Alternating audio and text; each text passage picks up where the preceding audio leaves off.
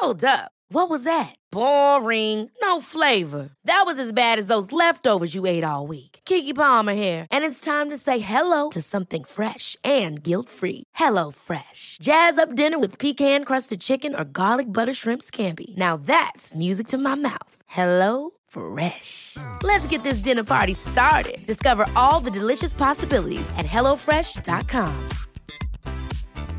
Hey, it's Ryan Reynolds, and I'm here with Keith, co-star of my upcoming film, If, only in theaters May 17th. Do you want to tell people the big news? All right, I'll do it. Sign up now and you'll get unlimited for $15 a month and 6 months of Paramount Plus Essential Plan on us. MintMobile.com/switch. Upfront payment of $45 equivalent to $15 per month. Unlimited over 40 gigabytes per month. Face lower speeds. Videos at 480p. Active Mint customers by 531.24 get 6 months of Paramount Plus Essential Plan. Auto renews after 6 months. Offer ends May 31st, 2024. Separate Paramount Plus registration required. Terms and conditions apply if rated PG.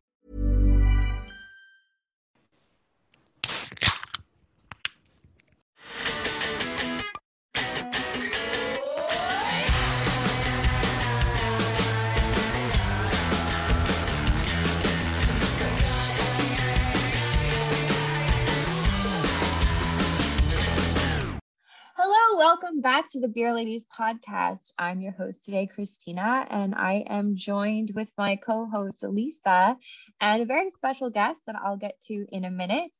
Before I get to that, just a reminder to check us out on all your socials, YouTube, and wherever you get your awesome podcasts. So we are joined today by the Irish Beer Writer of the Year, John Duffy.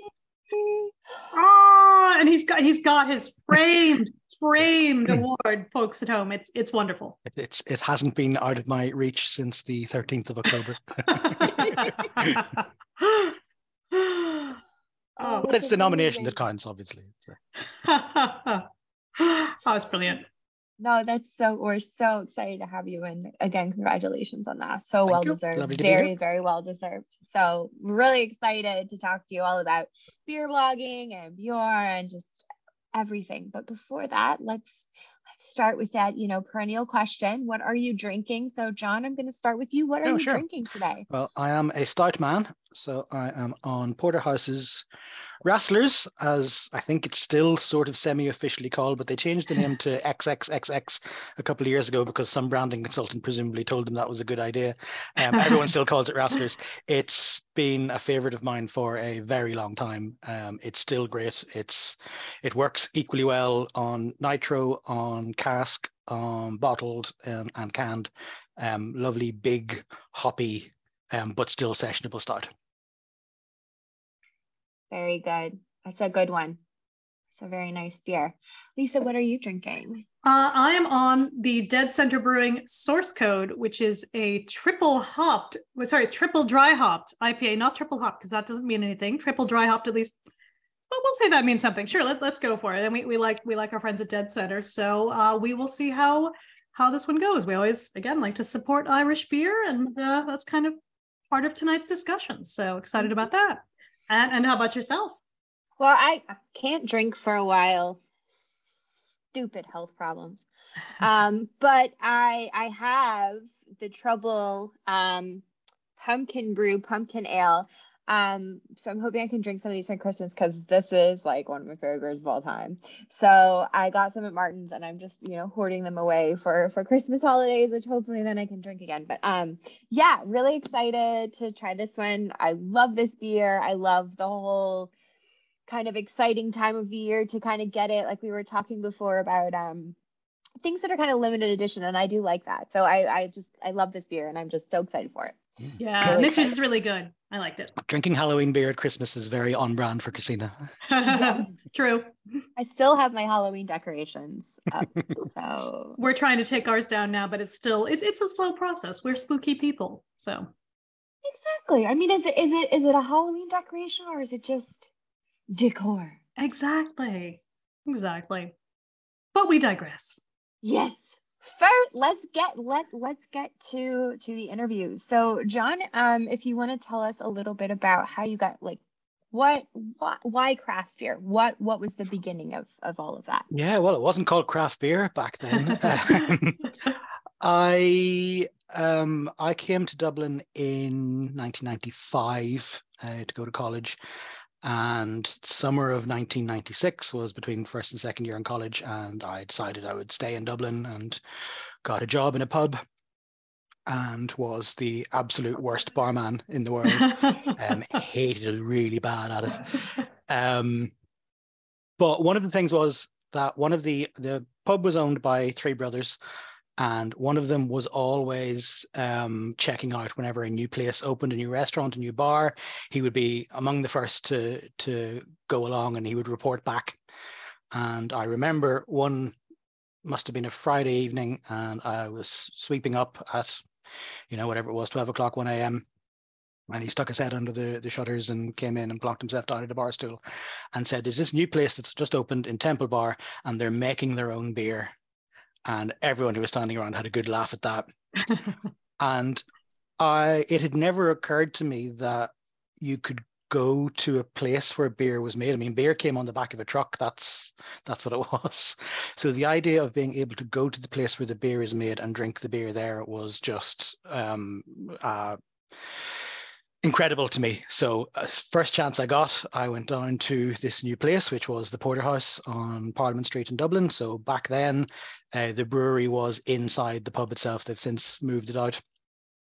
But you could go in, and they had brewers in white coats, going up and down the sort of glass-fronted brewery. And they had their own range of beers, none of the familiar brands at all. And I got really into it. It was the time when a nitrogenated red ale was just new. So Caffrey's and Kilkenny were big, and Porterhouse had their Porterhouse Red. And I became a big fan of that. And I dragged everyone I knew to drink in the Porterhouse as soon as I could. And I think that's kind of when I started getting fascinated in beer, and sort of that my mind was open to there's more than just the mainstream brands.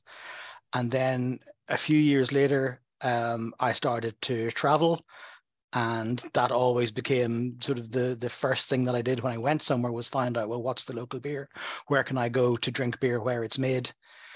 And everything else just kind of followed from there. I thought I would have got over it by now, but it's a quarter of a century later, we're still here. I wonder too, I feel like maybe people either start homebrewing and then end up opening a brewery, or they start writing and go down that route. So you've clearly chosen I'll say the more economically sensible option in writing. But when did you first start the writing bit? Did you start off just doing kind of tasting notes? How did it evolve into a more public? So, well, all of my juvenilia is still there on my blog. As I say, I started traveling and started getting interested in beer, and it must have been 2004. I was in London, and I walked into a pub, and there were 7 or 8 different beers on, and there was Green King IPA, and there was London Pride, and there was lots of the familiar brands from English beer at that time. And I thought, I've definitely had some of these before, and I don't think all of them are good. I need a way of remembering or having a reference point for which beers I like and which beers I don't. So I need to start keeping a list, basically. And I sort of had that idea in my head for probably the guts of a year.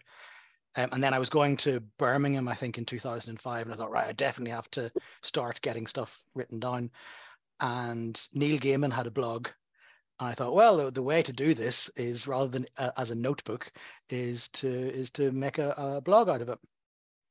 So April 2005, I started a blog called The Beer Nut, because all of the good names were taken. That was the last one left. And the idea was just to keep a record of every beer I've had and whether it was any good or not. And then I got sort of bored doing it like that, so I've started writing in a way that entertained me, and it's kind of grown from there. Nearly 18 years later, I'm now posting about 3 times a week on whatever comes my way. It's very sustainable because I don't have to think of topics. I don't have to come up with content. Right. I admire the people like yourself who have a general interest beer content because I know how tricky it must be to try to come up with, a schedule of things to discourse upon. I just go to the off license or go to the pub, drink what's there, write down what it tastes like, and publish it on the blog, and that's pretty much it.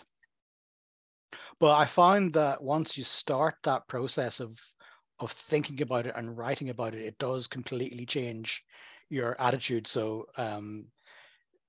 beer just completely took over my my spare time, and it's mostly what I think about now. And yeah, and then sort of Twitter came along and magnified everything. So yeah, beer's now my life. Yeah, well, that's the thing, isn't it? You're going to go somewhere, but before you even look up, like, what are the fun restaurants? What are the sites? You're like, okay, wait, where do I go to get the good local beer? And now I feel like it's so complicated too, because it's not just where's the good local beer, but it's like, did anyone do a bad thing at any of these other breweries? And you have to like, make sure that you're not promoting the wrong thing, even if you're just like trying it for once. But that's a whole other topic. But we try to be sensible consumers. So. But yeah, it's definitely where's the good beer. And I definitely want to circle back to that because I want to ask, what are some of your favorite places you've traveled for beer. But before we do that, I want to talk a little bit about Bjór and your role in Bjór. And if you could explain to listeners who might not be familiar what that is and sort of your role there. Yeah. So I was writing my blog, The Beer Nut, for 3 years, and not really engaging with anything else that was happening on the internet. I think I had some sort of daft fear that if I read other people's opinions that it would affect my own or something. And it was only sort of 2007 that I started discovering that there was a beer community on the internet, and there was one in Ireland. There was someone had set up a website called Irish Craft Brewer. And it was really sort of intelligence. It wasn't very easy to find independent Irish beer. It wasn't easy to find homebrew supplies. So people who were interested in those things had a forum or community to discuss those. So I was straight into that and joined in, and that led on to in-person meetings at the Bull and Castle. We would have beer tastings and homebrew meetings. Barry Masterson, who some of you may know, was one of the instigators of it. He went off to Germany, and I found myself being a moderator of the community. And we had been asked a couple of times over the years, are you like CAMRA? Are you a campaign group? And we weren't. We were just an internet forum. And then eventually we came to the attention of the European Beer Consumers Union, which is the umbrella group for organizations like CAMRA, who are organizing and advocating for beer consumer issues, which we were doing, just not in any organized sort of way.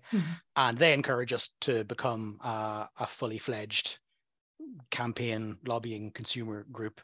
So to mark the change, we changed the name to Bjór. So bjór.org is our site. The activities did shift when Irish beer became much more commonplace. I mean, our goal to begin with was to have a situation where when you walk in off the street to any random pub in Ireland, that there would be something from whatever the local independent brewery is. And we've almost achieved that. It's not difficult to find independent Irish beer. So we don't do so much of the cheerleading anymore. And there's lots of people doing that as well, and fair play to them. What I'm more interested in, so I was co-founder of Bjór. I was its treasurer for a while. I stepped back, and now I came back a couple of years ago as its current chairman. And what I'm interested in are the issues of drinkers' rights and the law and government policy and all of that sort of hard stuff that nobody else is doing, that tends to be a battle between the highly organized and well-funded anti-alcohol lobby and then the drinks industry, who have their commercial interests. So I think it's important that the consumer has a voice in this. And that's what I tend to use Bjór for what I think is the real value of Bjór. So we respond to government consultations and European consultations on various things that are happening, and just try to often find ourselves having to counterbalance both what the anti-alcohol people and the commercial interests are doing. Yeah. So that's pretty much what Bjór is. And we do fun stuff as well. We have our AGM and we do trips and things like that. And all for only a tenner. Yeah, and I think more people need to know about these trips, because I know when we were chatting last time we met in person, we were saying, well, we didn't even know these were happening. We would love to go on some of these. So we could also help you cheerlead. That's part of our job here. Yeah. Absolutely. I Bjór was one of the first organizations that I joined when I moved here, and I literally don't think I'd be where I am today without the support from Bjór and the support for like the Late Craft Beer Society of Ireland, which of course, you know, sprung up the podcast out of, and I just, so I love Bjór, I support Bjór, and join if you're around Ireland. I really recommend it. Just for a tenner. So great deal. So what do you see sort of going forward for Bjór? Do you have any kind of goals in the next year even? So, any little boxes you want to tick off? That's a really question, Christina. No, I have no real big plans. I kind of consider myself to be a caretaker chairman. My predecessor, Ruben, was very well organized, and he set up the various discounts that we have, and we had a magazine for a while, and all of that stuff is very hard work, and mostly I can't be bothered. So we'll do a few trips. I'm always interested in podcasts like your own when brewers come on and say, oh, come down and visit the brewery or whatever. So I was like, oh yeah, we must put together a Bjór trip, and we'll do bits and pieces like that. And then we have the awards every year. We have what I think is a fairly unusual awards system for Irish beer, in that breweries can't enter it. It's entirely drinker's choice. So we ask everyone to nominate their top 3 beers of the previous 12 months. And we tot up all the votes and select our beer of the year. And I think it's a nice way of doing it, rather than, having, depending on brewers to fill in entry forms, or having blind tastings and that sort of thing. It's very, very deliberately democratic in the way that it does its thing. Yeah, absolutely. The logistics of some of those bigger sort of organizations can be really complicated in terms of some breweries sending stuff, others don't. You don't know what it's, where it's been in the meantime. So it can be very, it can feel very unfair in some of them. But I like, especially that it is, sort of consumer driven, because otherwise it can become very, as we all know, can become very kind of, I guess, trendy, which I'm doing with the biggest air quotes possible. And I know, especially our recent episode on kind of, beer terminology, things like that, like so many of those trends can become very kind of self-replicating versus maybe what people are actually looking for as drinkers. Yeah. And with all due respect to the most decorated Irish brewery, it's not difficult to pay the money and send lots and lots of beers into lots and lots of competitions. Yeah, and I think that's an interesting thing to bring up as well, like the financial hurdles that it can take to even just enter these competitions. So, having one you can't enter, you're automatically entered if someone's drank your, you know what I mean? Yeah. Is nice change. It's refreshing, I think, personally. So circling back to the beer writing, John, how does it feel to be the beer writer of the year?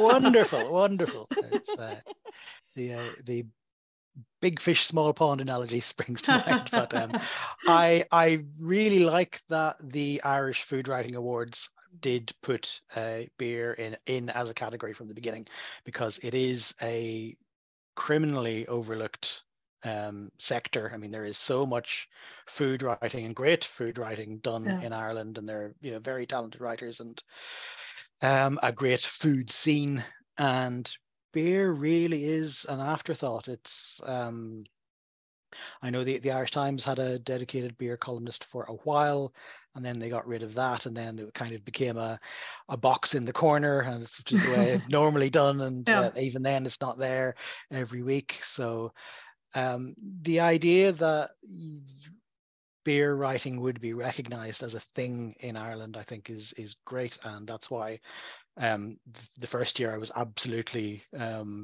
determined that I would enter, just to show that there is beer writing out there. And I would certainly encourage anyone who's writing about beer in Ireland to get involved with the awards, and just to represent for beer, because beer needs it in a way that food kind of doesn't. Yeah, because we do still struggle here a bit in terms of you're even, I don't want to say just your high-end restaurants, where I feel like the ones in sort of the US or Canada, or even to an extent in the UK, there will be a beer menu with the sort of high-end tasting menu or whatever, in the way that you would have wine or something else. But it's harder to find here. There are places that do it, but it's not a given as it is in some other places. So I think there's still a little bit of that sort of the sort of bias to overcome. And I think that kind of award can shed light, saying, no, there is really high quality here, and we need to, make sure that people are saying, oh no, this is something to pair with a high-end food. And not that it has to be that, because I love that it is democratic, but we want it to be in all spheres, not just kind of, just after work at the pub, which is great, but it's for everyone at any time. Well, the offer certainly needs to be fixed, that there's this blind spot for our fantastic independent beer scene in Ireland, that just doesn't seem to get recognized by the when the celebrity chefs do decide to have a beer offer, that it just seems to be the industrial stuff.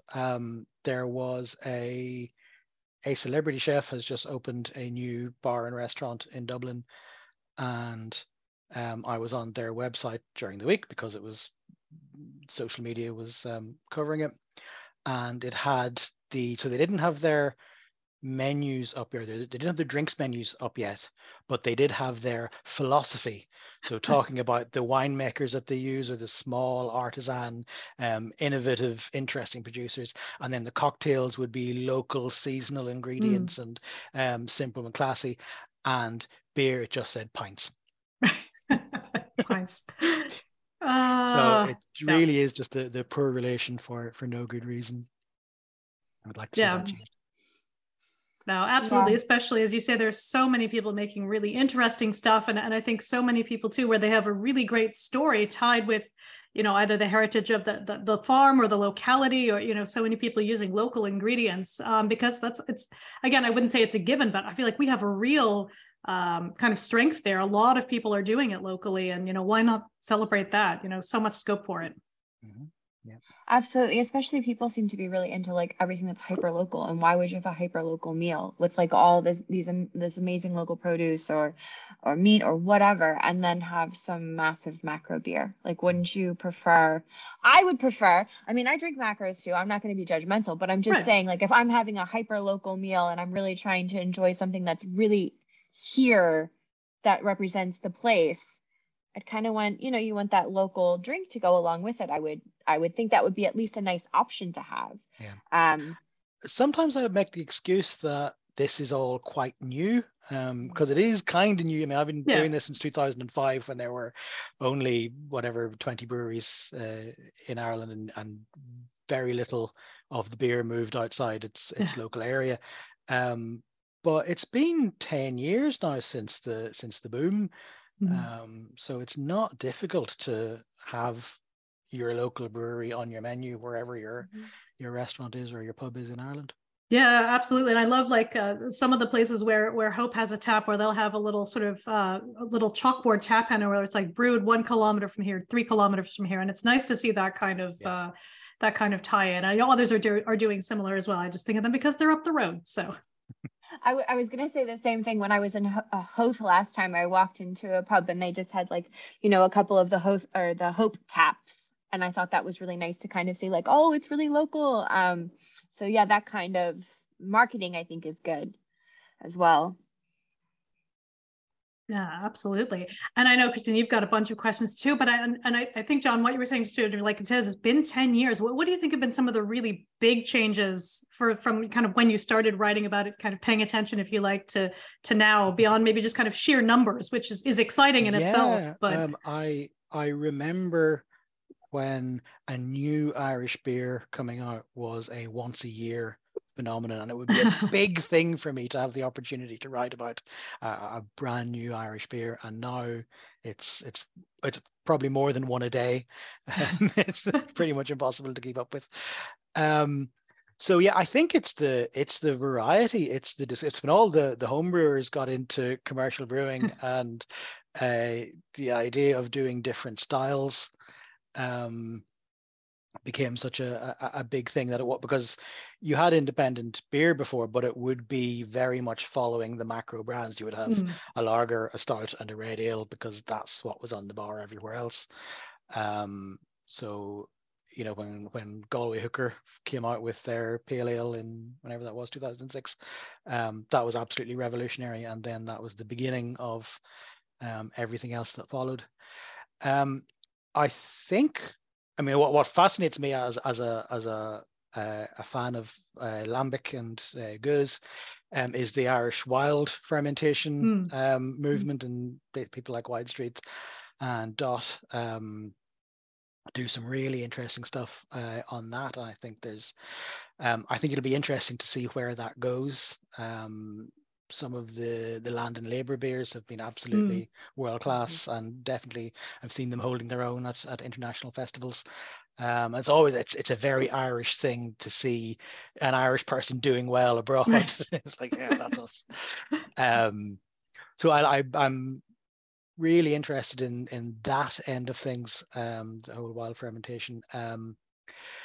I was asked to come up with an Irish themed beer seminar for the EBCU, and sort of haven't done much other than throw a few ideas around, but it got me thinking, well, what is it that Irish beer does? Because it's not going to be red ale.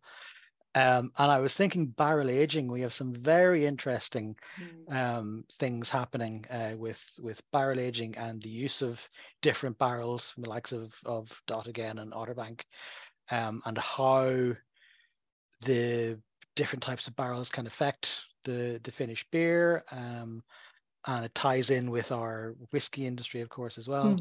And I know barrel aging exists elsewhere, but it just seems to be a bigger part of the beer industry here, which I think is kind of interesting. So I'd kind of like at some point just to get a few of those people onto a call just to talk about how that works.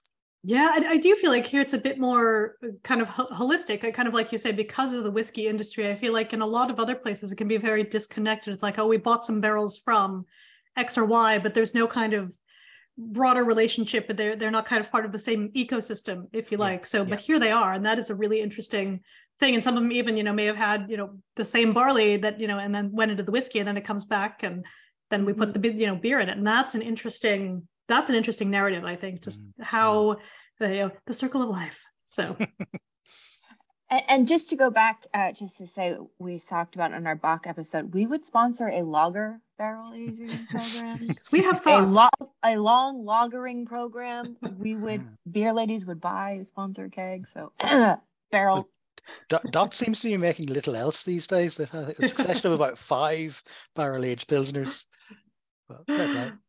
Oh, I have to keep it on. And I wonder too, just thinking about styles, and again, I don't know if this is a sort of Baader Meinhof thing, because I just feel like a lot of these have come out in the past week or so, but I feel like suddenly there's a lot of stouts out. I don't know if it's 'tis the season or if this is something new, because I know for a long time, a lot of the local, smaller people are like, well, there's not much point in us making a stout because there's a big player in that space. And a lot of people still are making some on a small scale or are making it for export. I know that a lot of the smaller breweries, whether it's Hope or I know Ballykilcavan, I've spoken to folks that their stout is hugely popular in Italy, France. People are all, ooh, a stout. They want to see that. That's an Irish beer for them, but they want something that's not Guinness, which again, we're not bashing Guinness. We like Guinness too. It's just a different thing. But I'm curious is this just my impression, or are more people starting to make stouts now for the local market? I don't know. And again, it may be seasonal, But I would say it's seasonal, yeah. And I was writing a series of posts a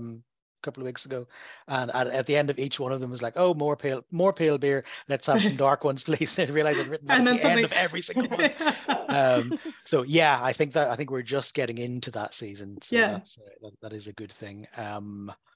Wicklow Wolf has some very interesting stouts on the go, and I mean they're superb. I had the Winter Locavore, which is a 5.6%, easy drinking session-ish stout, but made with Irish hops. And you always think, well, oh, you're using Irish hops, bless. Well, you've tried your hardest, but my God, it is deliciously hoppy. It's a lovely sort of green, fresh hop character to it. Really, really nice. And I like a hoppy stout or a porter because you don't often see it, or at least often see it done well. So that I think is a testament to maybe the maturing of the industry as well. Yeah, because that's right up my street. I don't like, well, the odd time, but I don't tend to gravitate towards like the sweeter stouts. I like a nice dry or more hoppy stout. So that sounds right up my street. But yeah, if people aren't familiar, growing hops in Ireland is difficult. It's a challenge. Yeah, it's doable, but I think the first brewer in recent times to do it, I think stuck at it for about 2 years before deciding no, it can't be done on any kind of scale too hard. I think Wicklow Wolf's advantage is that they have a horticulturist among the owners, so that's kind of his thing first and foremost. Yeah, I do feel like with a lot of our local breweries, we tend to be lucky where a lot of them have sort of at least a token sort of mad scientist, if you like, amongst the bunch, where they all have a slightly different, sort of speciality. But it helps to have that, and I think it adds some character and again expertise to things. Yeah. Which I think just kind of circles back to just how kind of amazing our craft beer industry is here in terms of like from when I moved here, and then John, like yourself, just how different things are. I just want to talk a little bit more about sort of the changes that you've seen in the last however many years, and innovations, I should say, that kind of stuff. What has really caught you? What do you think is really like, wow, this is kind of, this is nice to see, this is cool to see, that kind of stuff? I mean, I think the mainstreaming of beer, that fact that you will see those Hope Taps in Dublin, you will. It was originally, I think it was when Carlow Brewing first brought out their pale ale. The badge is a very, very vibrant, bright green, so you could see it through the pub window from the outside anywhere it was on. And just that idea of just being able to go into a pub without having to put too much thought into it. And there might be Little Fawn, there might be Ambush, there might be Hop On, there'll be something from a local independent brewery, which means that you can stay there to the point where on Saturday evening last, one of my local pubs reopened, having been closed for the whole pandemic period and had various commercial related woes. But it was, somebody told me it would reopen, so I thought, oh yeah, we'll head there for a pint. And they used to have a good 3 or 4 breweries represented across 6 or 7 taps. It wasn't by no means a specialty craft beer bar, but a place you could go and enjoy a few different beers from independent breweries.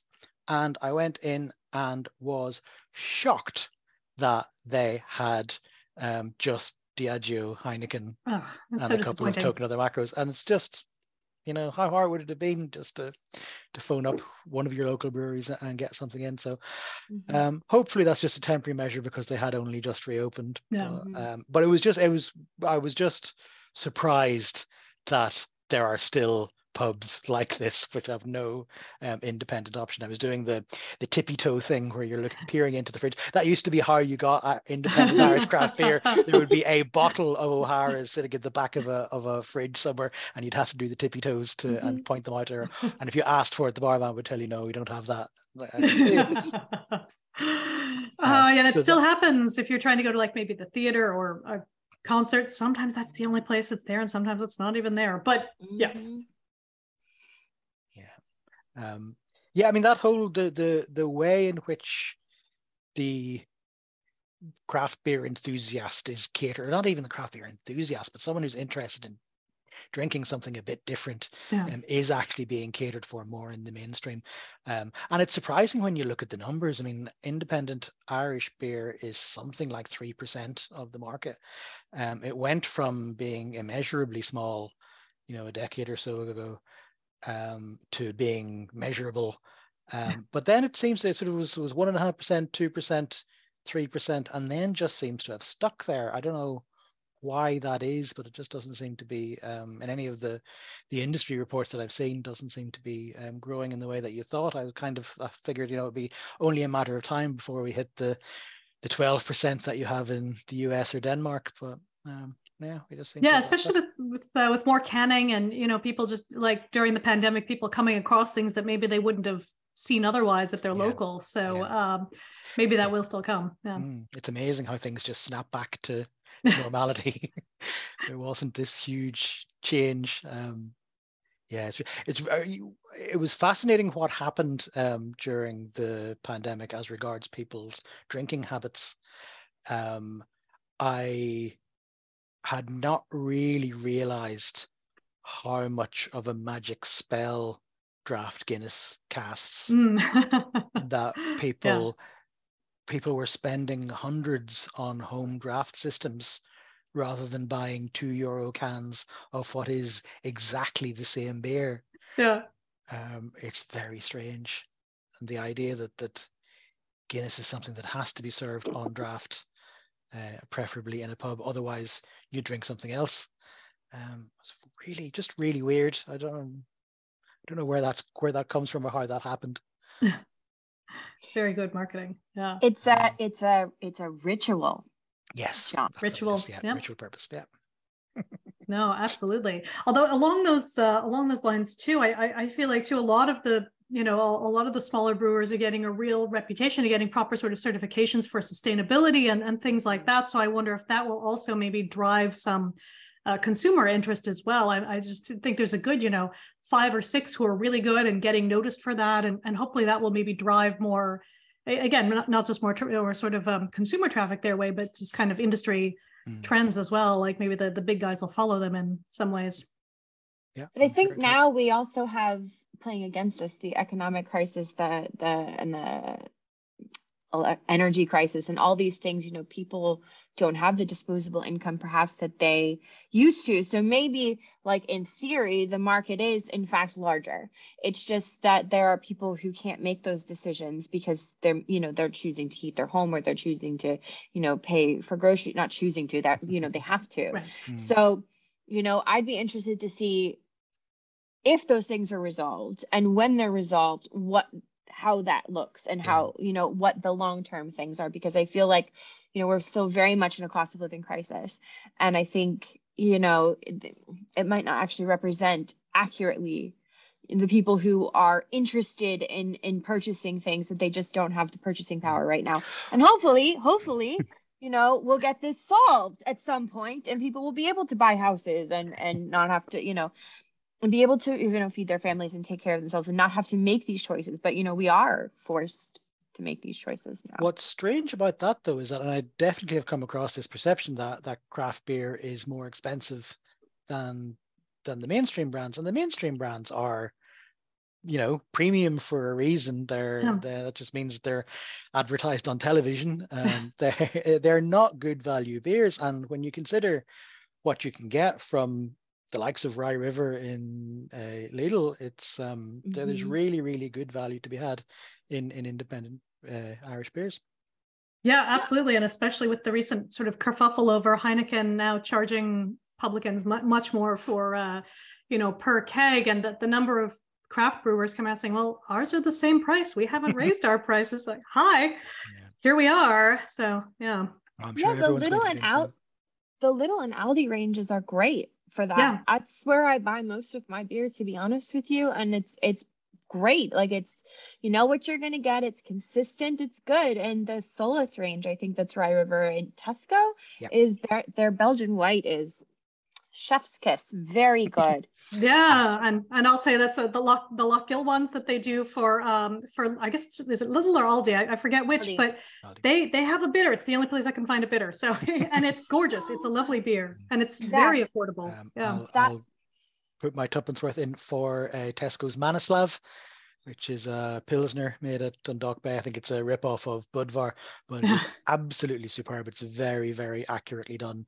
And before minimum pricing came in, it was, I think, 120 a bottle. So it's now the ridiculous sum of €2 a bottle, but still good value at that.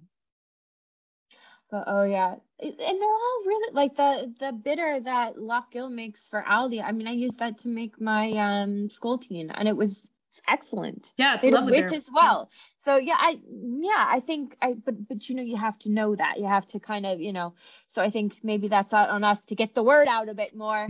But those grocery store beers they're very good. They are, and I feel like we don't have, and maybe John, this would be interesting to get your opinion. I feel like we don't have a kind of bias or sort of antagonism against, you know, people getting their beers into a supermarket the way they have in the UK, where there's this almost reflexive, like, oh, they're selling out now, it's not good anymore, or, you know, or oh, they've sold out to the man or whatever. And I feel like here it's like, oh, well done, now you're more accessible. And there, again, this is broadly generalizing, but I feel like there's a bias when beers are available in the supermarket. Yeah, I'm sure that exact same thing exists here. Maybe it's not quite as loud, but I definitely can see that there is no substitute when it comes to getting beer into people's hands. That's how you do it. One of my other time sinks is I'm the editor for Untapped in Ireland. So whenever a new beer arrives, I get notification of it and I can see what's happening. And you definitely see it with the supermarket beers. There are just far, far more people drinking them, checking them in. So I would say for the breweries, it's well worth doing. I did have one brewery tell me that they got a better margin from Aldi than they did in the independent trade or one of the beers that they did. Yeah. So it's interesting. Well, it's just convenient. Like when I'm going shopping, you know, I'll just, why don't I just pick up a beer or two? Whereas, you know, I love going to my independents. I go to my independents, but I have to think about it. It's a plan. So, yeah. I think there's a place for them all in the ecosystem. I think the problem in the UK is that you do have probably more independent stores that would consider the likes of, you know, Cloudwater to be their breweries, and then they get annoyed when that goes into the supermarkets. But it's an ecosystem. Something else will come and take its place, you know. Definitely. Yeah, I think that's an important thing to say. I think that all of them are important and they all kind of play in together and they work well together, because I love my independent shops. As I said, picked this up at Martin's, and I love going to Martin's. Martin's is like me and a kid in candy store. So, you know, I haven't been over in a while. It's a bit of a building site over there at the moment, I think, is it? It's better. It's cleaned up a bit. Okay. It's not too bad. I can't wait for Christmas and all the Christmas beers and every. Oh, I'm so excited! I can't wait. Well, we're already halfway through November, so you won't have to wait long. Yes. Oh, I know. And next week Thanksgiving, which starts Christmas season for me in my head. So. I mean, it already started after Halloween. I mean, at least for the kids, it's like immediate. Yeah. I think it was literally 1st of November was when the Christmas TV ads started. Yeah, no, absolutely. And like all the Christmas lights are up everywhere. I mean, I was in London this past weekend, Christmas lights everywhere. You know, we're not waiting anymore. It's like immediate. I do feel like it used to be mid-November, like maybe like around, you know, sort of around maybe the 15th, 16th, but now it's like day after Halloween, it's on. And I confess I have not chosen my Advent box yet of beer, and I like to be surprised. So I've got to get on that. Oh, Lisa, do you have any further questions? We can start wrapping up. I would say my only question at this point is what do you think is sort of coming next over the horizon? What are we going to see in sort of 2023? What's going to be the hot new local thing? I make a point of not doing predictions. No predictions. I used to love Jeff Allworth's blog. He always used to do his annual predictions, and they were always way out. Yes. Or the other thing that I really hate, and what I end up doing, what I would end up doing if you press me on this, is just saying things that are already happening. Right. More of that. But it's okay. No one else has noticed. Yeah. What I am concerned about is I don't think we've seen even the beginning of what's going to happen with regard to energy prices and all of that. There will definitely be casualties there. I really hope it's not too severe. But I would say that will be a worry when it comes to the end of the Christmas period and the lean weeks of January. I think there may be a couple of breweries that have very quietly either folded or just gone into suspension after the pandemic. I haven't seen hide nor hair of them since. So I wonder, could we have a few more of those when we get into the winter? But hopefully not. That's not a very cheery note to end on. No, and we have good news. Like the Underdog is back open here in Dublin, so we finally have a place to go for all of us craft beer nerds. It's we've been missing that. So absolutely. I feel like we all run into each other there yet? I think at least several of us have. So it's it just happens. Yeah. No, it's great. I was in on Thursday of last week, and that used to be my Thursday thing. They always used to put the new beers on Thursday, and I would go after work, and it just felt good to be back at the bar on a Thursday evening. Definitely. And Cask is coming, so much to look forward to there. I can't wait. I have not made it down yet, so once I'm released back into the wild and I can drink beer again, it will be one of my first stops. So Pumpkin Beer Festival at yours, and then over to the Underdog. Yes, that sounds exactly like what my Christmas plans are going to be. Brilliant. So, John, I just want to say thank you so much for coming on today and sharing with us your history and your background and your amazing work at BR and Untappd and everything that you do. So thank you so much for coming on. And again, congratulations on your award. We're so happy for you. And yeah, thank you to Lisa for joining me today. And so for our listeners, just remember you can check us out on all of our socials. And if you liked what you heard, buy us a beer for Christmas.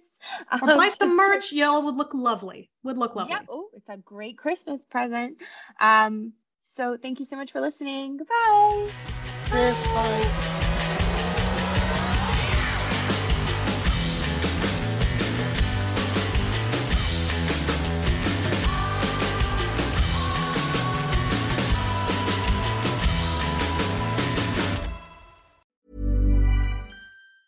Ever catch yourself eating the same flavorless dinner 3 days in a row?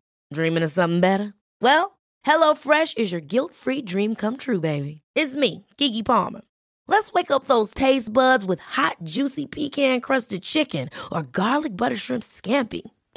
Hello Fresh. Stop dreaming of all the delicious possibilities and dig in at HelloFresh.com. Let's get this dinner party started. Mom deserves the best, and there's no better place to shop for Mother's Day than Whole Foods Market. They're your destination for unbeatable savings, from premium gifts to show-stopping flowers and irresistible desserts. Start by saving 33% with Prime on all body care and candles. Then get a 15-stem bunch of tulips for just $9.99 each with Prime. Round out Mom's menu with festive rosé, irresistible berry chantilly cake, and more special treats. Come celebrate Mother's Day at Whole Foods Market. Even when we're on a budget, we still deserve nice things. Quince is a place to scoop up stunning high-end goods for 50 to 80% less than similar brands. They have buttery soft cashmere sweaters starting at $50, luxurious Italian leather bags, and so much more. Plus, Quince only works with factories that use safe, ethical, and responsible manufacturing. Get the high-end goods you'll love without the high price tag with Quince. Go to quince.com/style for free shipping and 365-day returns.